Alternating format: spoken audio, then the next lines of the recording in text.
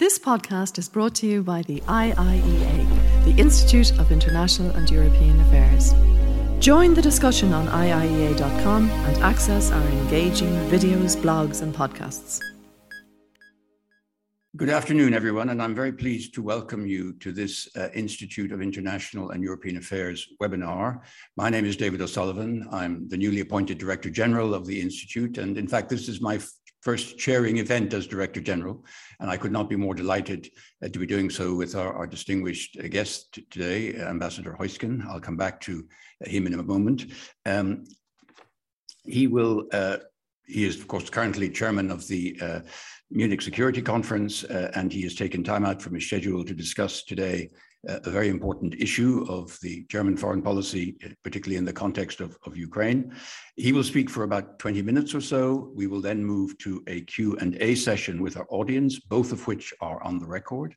You'll be able to join the discussion using the Q&A function on Zoom, which you should see on your screen. And please feel free to send your questions in throughout the session as they occur to you, and we will get to them once we move to the question and answer session. I also encourage you to join the discussion on Twitter using the hashtag IIEA. Let me now briefly say a few words about Ambassador Heusken, who really needs no introduction. He's one of Germany's most distinguished diplomats and also a European diplomat. He was, for nearly 12 years, the diplomatic advisor to Chancellor Merkel. He was also a German ambassador to the United Nations, and since retiring has now taken over, if that would be the right word, Ambassador, from Wolfgang Ischinger. If anyone can replace him, it is you as chairman of the Munich Security Conference, which of course is one of the must go to events, annual events on security and foreign policy. The theme, as we know, is Germany's foreign policy, the Zeitenwende. A turning point or more of the same is the question of the seminar, and I'm certain Ambassador Heusken would be absolutely honored to hear your views on this absolutely crucial subject of Germany's foreign policy in the context of the dramatically changed security environment in Europe. Ambassador Heusken, the floor is yours. Yes, thank you. Thank you very much for having me, David. It's really a pleasure to be with you. As you mentioned before, I'm retired from the German foreign service, which I regret insofar as my ambition in life was always to, before retirement, to become ambassador of Germany to Ireland, because my birthday is March 17th. And I always wanted to be in the country where this is a national holiday. So I didn't make it, but I did second best because my first birthday was Chicago. My first posting was Chicago, and I was told that the Chicago 70 March festivities are as colorful and as how can I say it, as liquid as it is back in Ireland. So no, but thank you very much for having me. I was, as you said, 12 years national security advisor or diplomatic advisor to Chancellor Merkel, but afterwards I was for 4 years an ambassador of Germany to the United Nations. In interesting time. I was there during the Trump administration, which was a special challenge also in the Security Council. But then when I left, so to speak, Germany handed over its seat to Ireland, and I must say that Geraldine Byrne-Nason was a wonderful colleague. I love to work with during the years I was in New York, and you have a wonderful representative of your country in New York. Now, you asked me to talk about German foreign policy, which I'm happy to do. And maybe it was intentional that you didn't ask somebody who is actually part of the government to respond to this question, but somebody who is retired and therefore maybe a bit more open to discuss also what you have hinted at in the subtitle, turning point or more of the same. So let me try to describe the current situation here in Berlin. We had a handover between Chancellor Merkel and Chancellor Scholz in a way that not many countries have. For Chancellor Merkel, who, as I said, worked as her advisor between 2005 and 2017, for her, it was very important to demonstrate continuity and to represent also certain stability in the center of Europe. So although it was the major rival of the Christian Democratic Party, the Social Democratic Party that took over the chancellery, nevertheless for her it was very important to demonstrate this continuity. So for instance, on her last G7 summit in Italy, she took the new chancellor with her to introduce him to her partner, so that there was a smooth tradition. Now, this was all well planned, and actually the handover worked well. Also a lot of continuity. But then the Russian invasion of Ukraine took place. This was a shock for Germany, it was a shock for Europe, it was a shock for the international community. I must say, you mentioned, David, that I've taken over the chairmanship of the Munich Security Conference. On its last day, when I physically took over, that was 20th of February, 4 days before the invasion. I have to admit that I still thought that Putin would not invade. I thought that he would not invade because what we witnessed in Munich was something I had not witnessed for many years at that conference, and that was transatlantic, or even beyond that, international unity in opposing Putin's declared plans about about his his claim that there was no right, basically, of Ukraine to exist, and his crude historic description of Ukraine as a not really having an identity and actually basically no right to exist. And there was this very clear opposition by the United States, by all European countries and beyond, saying that he cannot do it, and if he does it, he will be hit with very stern opposition and sanctions, etc. He went ahead anyway. Putin met with this opposition that already was lining up in Munich. I don't think that when Putin looks at the situation in Ukraine today, that he will be happy with this situation. I think one of the reasons, if we go a bit into a very human direction there, one of the reasons why Putin actually invaded, why he ignored what was happening outside Russia, has to do with the fact that basically the guy was for more than 2 years practically isolated. He was sitting in his bunker. He was not receiving for a personal conversation any foreigner or any foreigner who was ready to have an open talk with him. And he is surrounded, as it happens very often in totalitarian states, by people who don't, who not necessarily tell their opinion, but they just, present the picture that Putin wanted to see. So I think that he was surprised by the weakness of his own army. He was surprised by the strength of the Ukrainian army, by the strength of the Ukrainian identity that has been formed in the last years, mainly thanks to the Russian pressure. But coming to Germany, again, the 24th of February was a shock. Hardly anybody in Germany believed Russia would do this. when Russia invaded Ukraine for the first time in 2014 and 15. It was in disguise. There were many here who then said, well, somehow Crimea, you could somehow construe that it was part of Russia and this is only part of it. And then we were able in 2015 to stop the Russian advance through the Minsk agreement. So we were back into negotiations, and we didn't think that Putin would just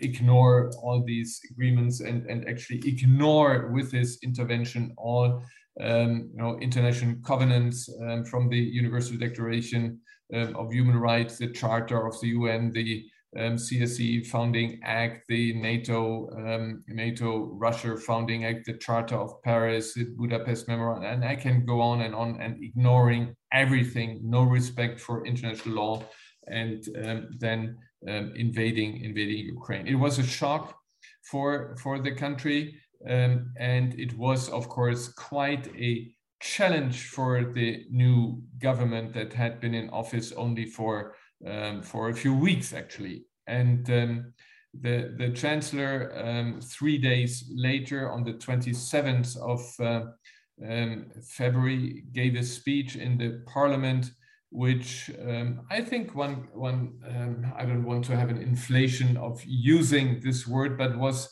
a historic speech, because he broke with a tradition of German foreign policy, a tradition in particular of foreign policy of the Social Democrats, by clearly calling a spade, calling out Russia's aggression, and clearly pointing at the consequences for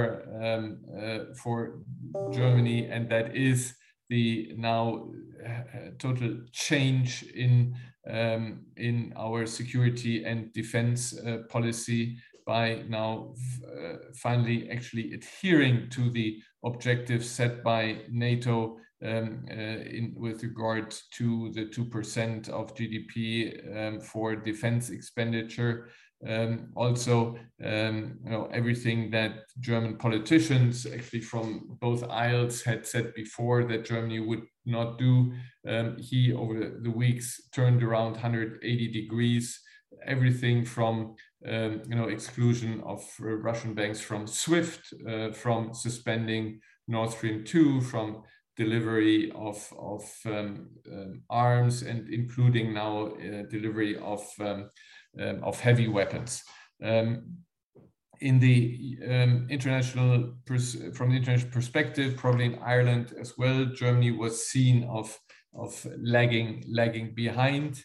And to a certain degree, that is true that Germany was lagging behind. But in the end, most of these packages, including now the latest one, the embargo on oil and oil products, Germany is joining in.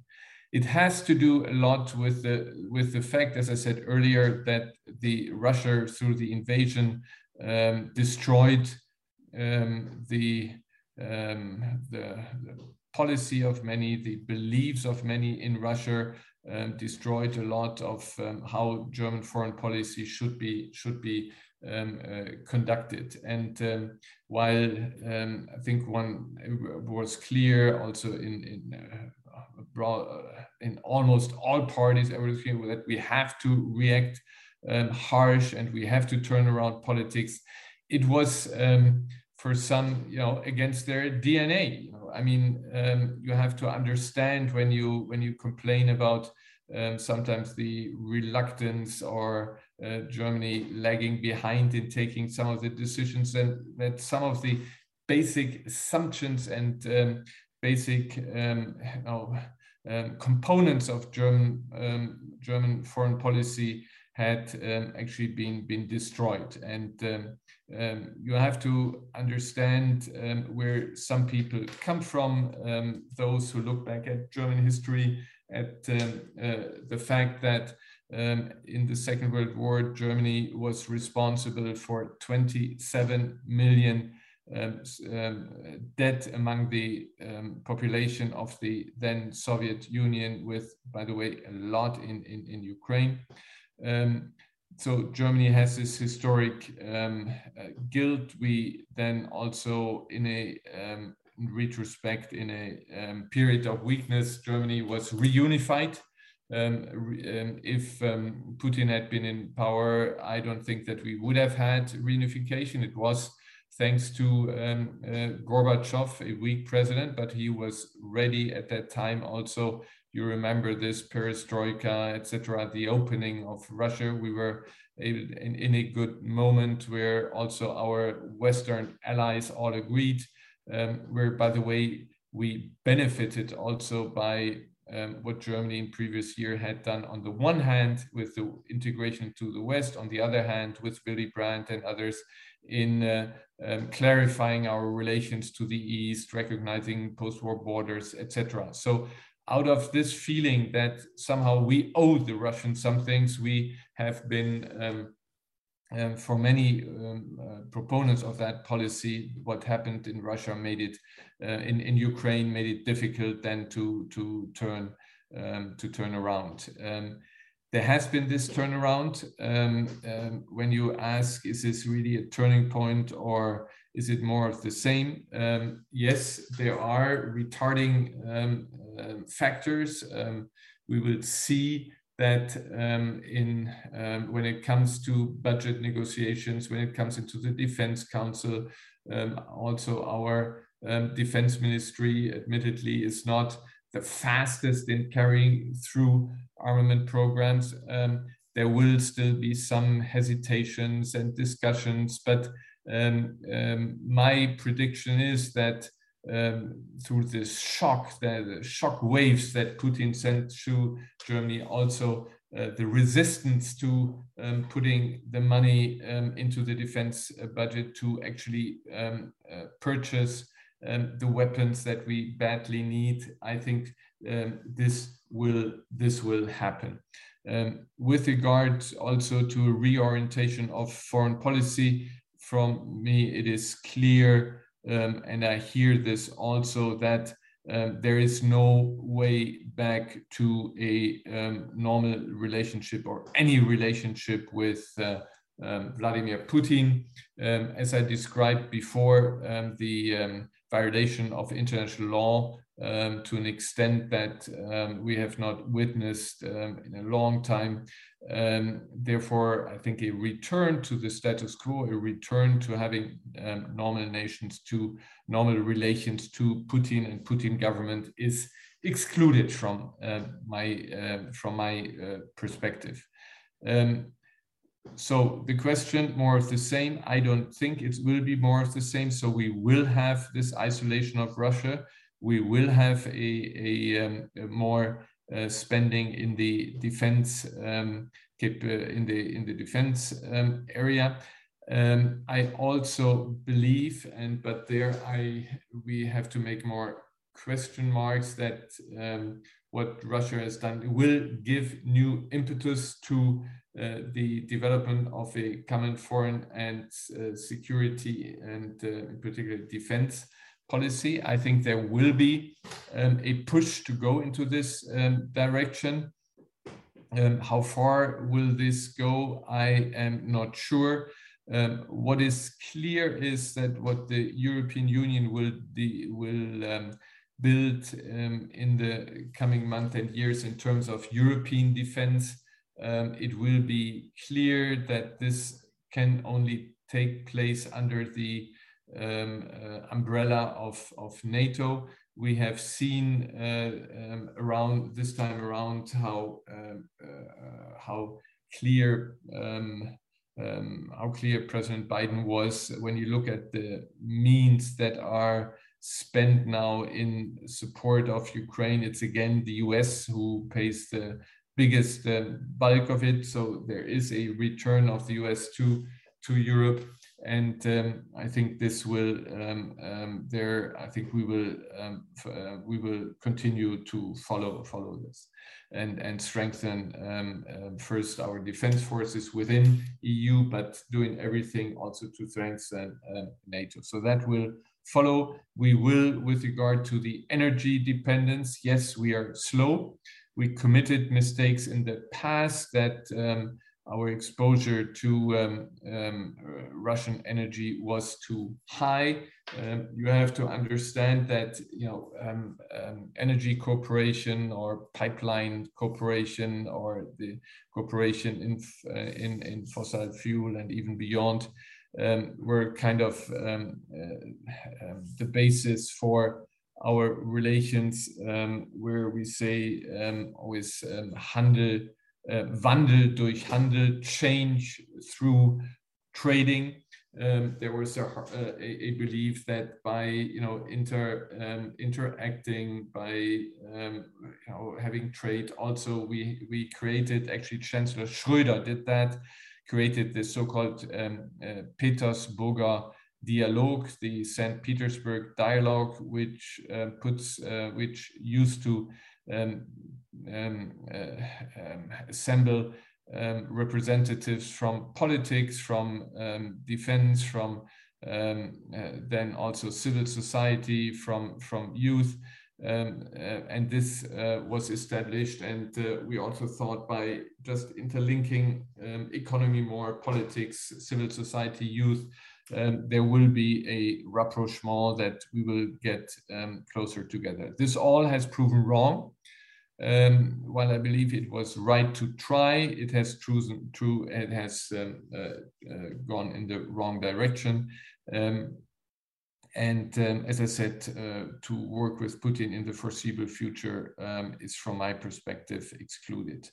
What does this mean for German policy? I think that we will need now, after the re-election of President Macron, maybe one still needs to wait for the outcome of the parliamentary elections, but I think we should use this beyond a revitalization of the transatlantic relations to also reassert ourselves as the European Union. We have to be ready for a moment, for a crisis where the US would say, listen, this is your job, you have to resolve this crisis. We will not send our troops or support to a certain degree to what would be theoretically feasible in a conflict, but ask for Europe to pick up the bill. If the Republicans come back, this will be even more the case. We all, of course, still are afraid of a repetition of Trump won. If Trump wins, or somebody like him wins the elections, where he basically didn't commit to Article 5 of NATO, and this is, of course, a nightmare. Therefore, while really investing in transatlantic unity, investing in Democrats, but also Republicans for the case of a government change, I think we also have to think in terms of worst case scenario, which also then means to really build up Europe. Talking about European sovereignty, I believe that this is a bit exaggerated, because we see right now in this conflict, without American forces, we would not be able to, and the resilient leadership, it would have been difficult to counter Putin as we are doing. So I think we should do everything to strengthen that. We should work within the European Union. And there we know the difficulties, we know the possibilities of reinforced cooperation. We really have to step up to the plate and see to it that also in the European framework, our troops are ready to intervene. The question is how much France, that is calling for this strategic autonomy, how much they are ready to actually export or have the European Union take over and see as part of our defense the French nuclear powers. I think that's an issue that will come up. I will always recommend to do this very carefully, because you know, the FRUP is a consequence of the very frustrating Second World War, and this is something that de Gaulle already said must not happen to France again. So it's a pretty much national weapon. At the same time, talking about Geraldine, she will have witnessed in her first year that within the Security Council, it is difficult to promote European ideas, to have the European Union give speeches, to have you know, all speak as European on one line. It has again a bit to do with our French friends, for whom the membership in the Security Council, the permanent membership, is something special, something where for them it's very important, something where you know, also the kind of greatness of the nation is somehow reflected in this permanent seat. So I was not able, and my other colleagues were not able, to actually have then in the Security Council have our French colleague or one of the other EU members in the Security Council speak in one voice for the European Union. It is for the individual countries so far. The African Union, by the way, does this regularly. They have 3 countries in the Security Council, and they, on many occasions, they agree that only one country speaks, and then referring to the African Union. So I wanted to also come back. So Europe, we have to do more. There's one point which for me is very, very important. When we look and interpret the present conflict, we tend to say that the West is in war with Russia, or what could be the repercussions on the West. The West has to assume such and such responsibilities. I strongly advise against using the expression of West, because while we all, across the channel within Europe, we are following more or less the same view. We say clearly who the aggressor is, and we clearly sanctions and marginalize. And when you go beyond Europe, you'll find a much more differentiated way. You find many countries that highlight not what is happening in Ukraine, but highlight the consequences, which is increased food prices, increased energy prices, inflation, and they just want to get it over with. They don't care is it's Ukraine or is Ukraine responsible or Russia. They just want to get it ended. And this is something that we have to cope with, to see that countries are affected by the repercussion of the conflict and not necessarily go into a principled way. What does that mean for us? I think we have to do much more lobbying and engagement with countries outside the European Union that are not necessarily joining their forces with us. I think it is important that we reach out to continue to have a majority in the General Assembly, because if we don't have a majority there, it can happen that resolutions are adopted under the leadership of China in particular, where we are not satisfied with the substance at all. But if they have a majority, if they have bribed, so to speak, too many that many African or Latin American country or Asian countries, we are all of a sudden in a minority there. And therefore, we have to go beyond the expression West. We have to defend the international rules-based order.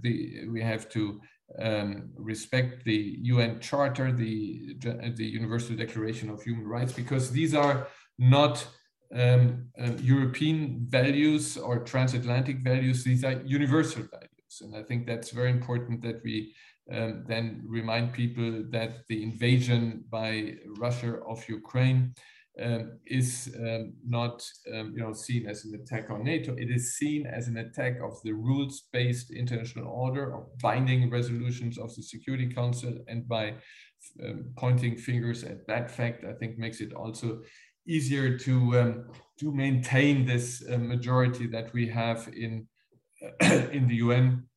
If you go too much by the West, these double standards from Iraq to Grenada and Panama and others will be raised against us. I would like to close with a bit the expectations that I have for German politics. I hope that they behave the way I demonstrated it. There is one aspect which is very key for us. I said before, this not talking about the West, but the rules-based international order. I think we have, as Europeans, Germans, in kind of a complementary relationship. We have to be much more active in third countries outside the European Union. We have to increase maybe we can actually establish European embassies. I'm a bit doubtful if we succeed, but in any case, our countries have to invest a lot in Africa and Latin America and Asia to actually be present there, to present a counterpart to the Chinese embassies, which are filled by sometimes hundreds of people, and they of course then have larger leverage in their host countries when they can, with their companies, with their influence, can go to the president of a given country and tell him, listen, this and this, we are ready to build. You can either pay us or we will make long-term contracts, which may turn out having China take over part of territory and in its own sovereignty. So they have to be capable. We have to do more. We have to talk to countries that we believe are somehow on track to implement the international rules-based order, where you have a division of powers, and I think we need to go into these countries and heavily invest by really having joint forces, because this is a global contest, and we must not be complacent in seeing we have a wonderful unity now countering Russia in Europe. No, we have to go beyond and lobby outside. I think this will be extremely important. David, I would like to leave it at this right now. I'm very happy to continue to talk about details if you want me to, if that is not too boring, about a coalition built by 3 parties and how are the dynamics and what can they achieve and what not, but I leave that up to you and your and those participating in this seminar. So thanks again for having me. This podcast is brought to you by the IIEA, the Institute of International and European Affairs. Join the discussion on IIEA.com and access our engaging videos, blogs and podcasts.